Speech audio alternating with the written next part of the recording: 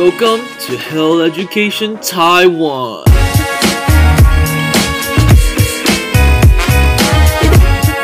本周的 Hell Education Taiwan，我们将探讨有关于108课纲之下学生所面对的各种问题以及压力，还有我们该如何去面对他们，还有解决这些压力呢？进入我们的主题吧。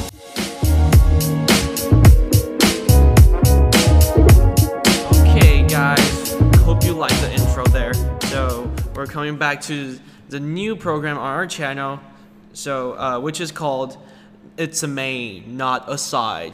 Well, basically, it's just us talking about the main topic this week, and this week we're gonna focus on how students cope with the testing culture from, of course, our point of view, which are students and me, Andrew, and some of our friends who are, doing okay in school, I guess. Yeah. So yeah, Andrew, you want to talk a little bit about this? Okay, so I want to start with talking about why we're talking about this topic. Because first of all, of course, in Asia, students come to school to take tests. Oh God. Yeah. And also, we start off talking about this because we just finished a big test 2 weeks ago, the first one of this semester, and then also we had a mock test of our college entrance exam yesterday, which I don't know what's the meaning of it. Yeah, it was dumb, right? Yeah. Because my teachers were like, "Hey, you have to take this one, as like." Just like taking a PSAT, and I was like, dude, I never even studied for this crap. How am I supposed to mock this Taiwanese SAT? And then our teacher was like, hey, you should try your best, but don't take it too seriously. Yeah. And no one heard the part of Don't try your it, best. yeah. They only heard the part don't. What did I say? Shit. Don't take it too seriously, don't take and you don't really have to take this test. Yeah.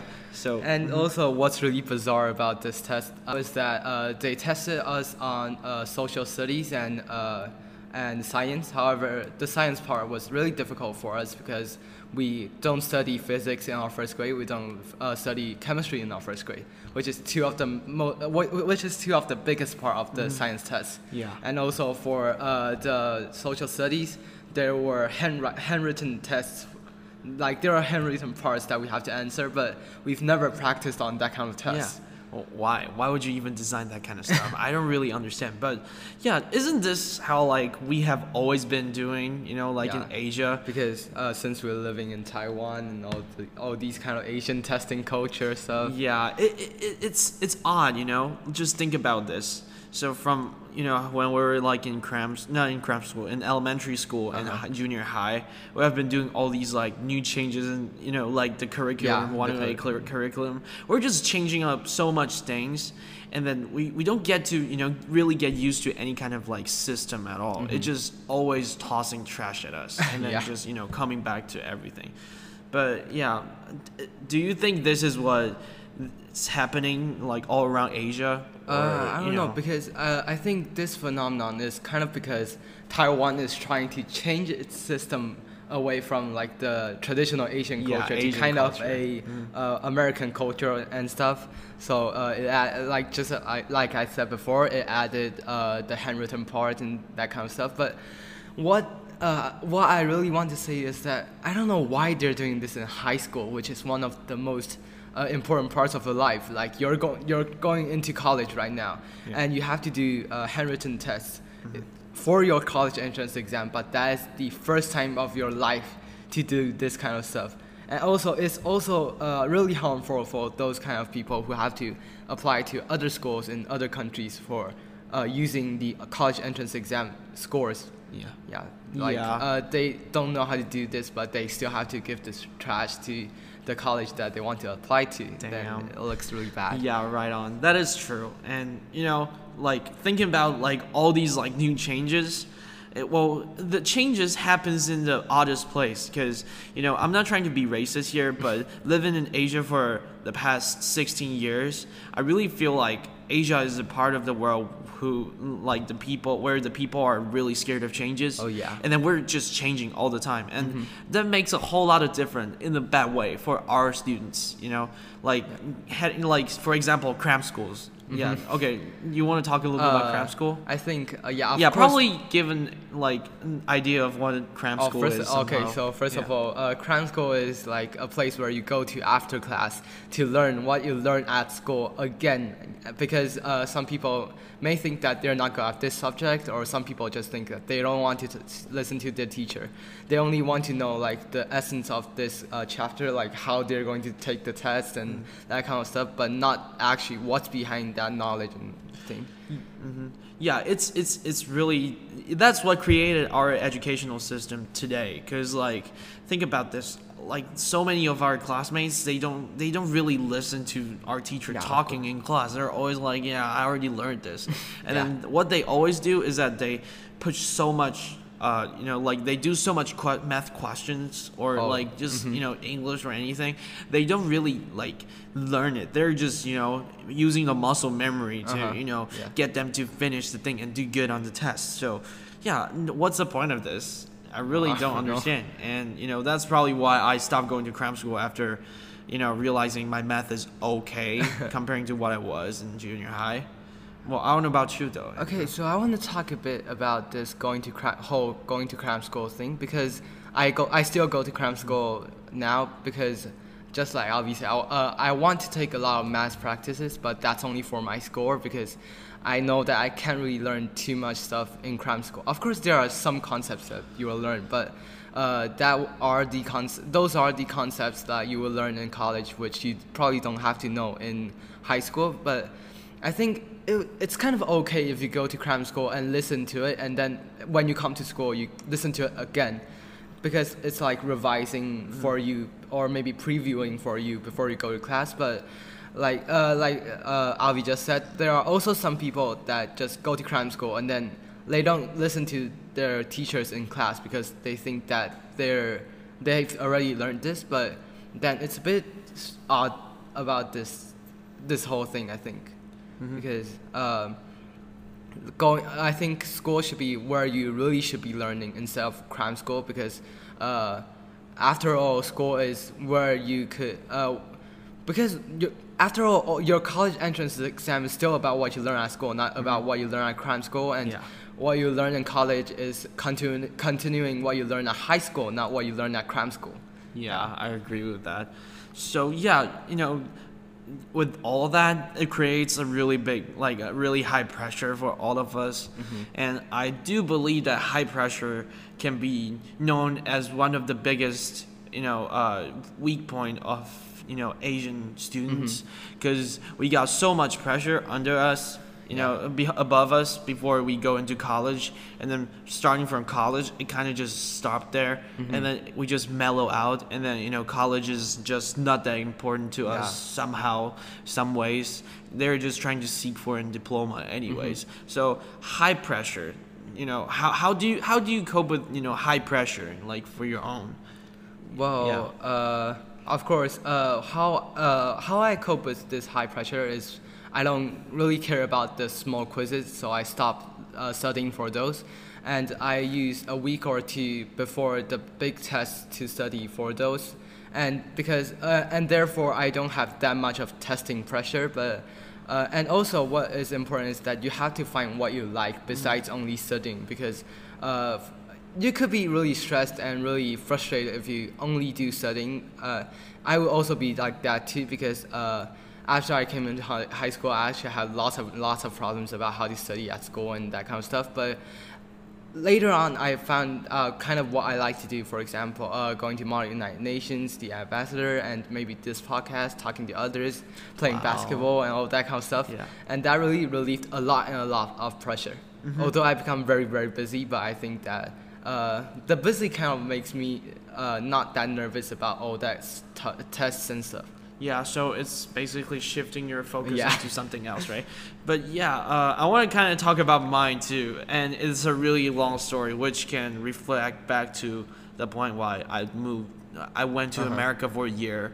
So back in junior high school, wow, that's a really long time ago. I feel old now. But anyways, back in junior high school, it was during the ninth grade, which is before I came the high school entrance exam, and that was probably like the highest pressure I have ever gotten in my life. for a really long time, and I got so sad and upset every day from the pressure that I cried when I go home.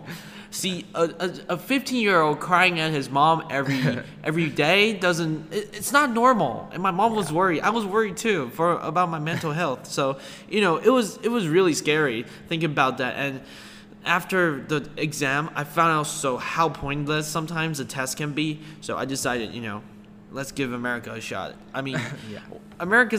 America's called America for a reason. It's not just because, like Washington knocked off a tree or anything. But yeah, I that's when I went to America, tried to find myself, because I feel like I lose myself from this high pressure and stuff. And yeah, coming back, I really feel like, high pressure is needed in your life, but not in the way that makes you uncomfortable, and not in the way that it forces you to do things, not because you want to do things and you get the pressure from what you want to do. So yeah. And okay, now reflect back to Taiwan. Like, what do you think are some of the ways we can just fix what what our education we're in? I mean, there are a lot of things we can do. So let's start with the scoring system maybe. The scoring system, but I mean like testing wise, and how do we do at school? Because that gives us a lot of pressure too. Like especially when you and I are applying for college abroad. So yeah. So I think first of all we have to decrease the proportion that the big tests takes, because now there are 2 to 3 big tests every semester, and they take up 60% of our score. Yeah, that means 60%, guys. If you don't do well on these tests, it basically means that you're failing this subject. But I think there are those kind of people, like for example, in the first semester of our freshman year, there are definitely people who just came into high school. They don't know what they want to do, so they start like going into all kinds of extracurricular activities, and they don't put that much time into studying, so that their scores aren't that beautiful, but they are actually doing stuff that is valuable for their own life. Yeah. So I don't think that. So they're trying out all these kind of things, but when they are trying out all these kind of things, the test scores are become worse and worse, making him very stressed and very under a lot of pressure. That isn't a good thing, because as time goes on, if he keeps on staying in that kind of status, of course that would be really harmful for his entrance exam, and also I think to some point he will start losing the passion to try all kinds of things, because he thinks that he would perhaps have the kind of mindset that if I go try this thing, I don't have time to study, and then my scores go down, and then I can apply to college and all that kind of stuff. But that shouldn't be what education should be about. So I think it should be more about of course the tests are important. I'm not saying that the test shouldn't be valued, because of course if you don't take the test, you never know if you really learned it. But I think testing should be a kind of like rubric for the teacher to know. Like, it's just an assist to let the teacher know if the students really learned this stuff. Like, if there is a student, if I am a teacher and there is a student in class that talks a lot, and then he is brave enough to share what his opinions are, and maybe he started learning some of the concepts by himself and all that kind of stuff. Although at last maybe he doesn't do that well on his test, I would still give him a really, really high score, because I think that should be what the teachers are seeking for, the passion of learning and all that kind of stuff. Yeah, I agree with you there. So that kind of reminds me of another thing. So I remember one of the higher classmen. He told me that do good on your GPA, because you're gonna use it when you're applying for college abroad. And I keep thinking on that, and I mean I'm a good learner, because I do listen to the teacher all the time. And while some of the students who are getting better grades than me, they are not listening. They're not listening. They're playing on their phone. I mean, like, what the heck? So, the 60% is kind of BS, because, the other 40%, which is our regular score from the classes, it doesn't really count into what we do in class. It's always just about the reports we did, the things we finished. So either way, the teachers are just too lazy to record what we do in class. They just want to see what we have on paper. And then coming to the test, like the tests in CK are so freaking hard. Yeah. I mean, I can almost, I want to kill myself every time I look at the math. I'd be like, okay, I know this question, but the way they, the way they wrote it, I was like, okay, dog, this is not how you, let me learn math. But anyways, I try so hard to get good grades, and then it always comes out, me on the edge of failing the test or anything. So it's really upsetting. Like, I want to get a good grade on my GPA, but it's just like last semester, I almost failed my civics. Not because, not because of, those BS on, me not doing good in class. It's just me not getting a good grade on the test, and my teacher is not willing to fix the score for me. And I'm almost on the edge of saying bye-bye to any college from other than Taiwan. So, this scoring system really has to be changed.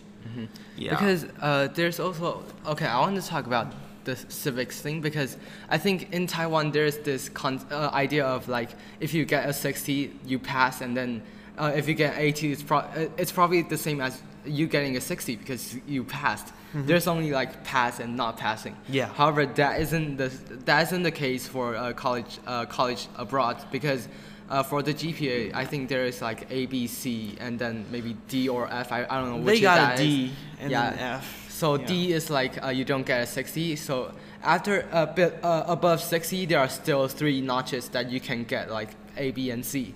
However, that Taiwanese teachers just don't think about these kinds of stuff. They just give you, you pass all your tests, and then you do kind of well in your school in class. So maybe I'll give you a 60.